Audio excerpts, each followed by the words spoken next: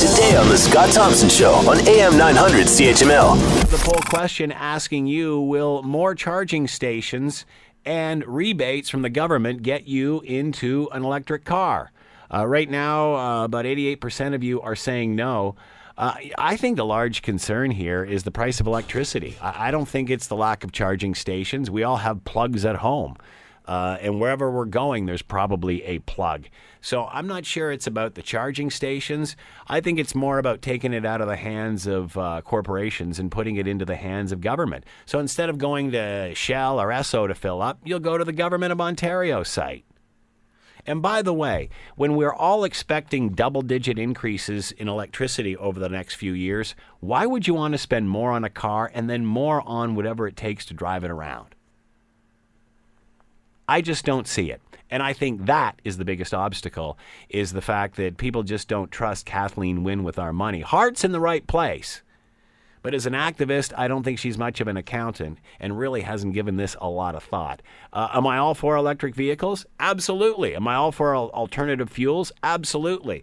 But a little later on, we're going to be talking about rural Ontario and how those people are starving because they can't afford their electricity bill because they have no access to gas, natural gas, or other forms of heating. And now we're going to give up on gasoline and throw all of our eggs into Premier Wynne's basket. I don't know if I feel good about that. I'm all for saving the environment. I'm all for doing my part to save the planet for our grandkids. But I don't think this has been thought through. Feel free to send me a note on it, Scott Thompson at 900CHML.com. Roland writes, what do I do during a 3-day power outage? Well, those really don't happen too often, do they? But I guess I can see your point. How about this obstacle? Says Eric, they want us to turn off our AC units, not run the dryer, etc., yet they promote electric cars for everyone. So how are we supposed to charge them if I can't run my AC unit? Canada emits 1.6% of total world carbon emissions, most of which gets soaked up by the trees as food. Also, approximately 10 years ago, didn't climate experts predict huge increases in the number of hurricanes that would destroy coastlines? Well, if they started naming them in alphabetical order back then, I don't think we would even be too Gary. Very informative on your guest from Leeds in regard to Brexit. Again, you know, I don't want to, but by speaking out on this, I don't want to be an extremist from the other side. I'm right in the middle. I'm not an extremist on either side. There's good, there's lots of great things to come out of green energy.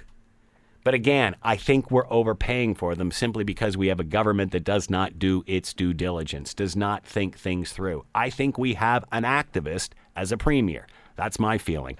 Feel free to offer yours. Send me a note, Scott Thompson at 900CHML.com. We'd love to chat. Want to hear more? Download the podcast on iTunes or Google Play and listen to The Scott Thompson Show weekdays from noon to 3 on AM 900 CHML.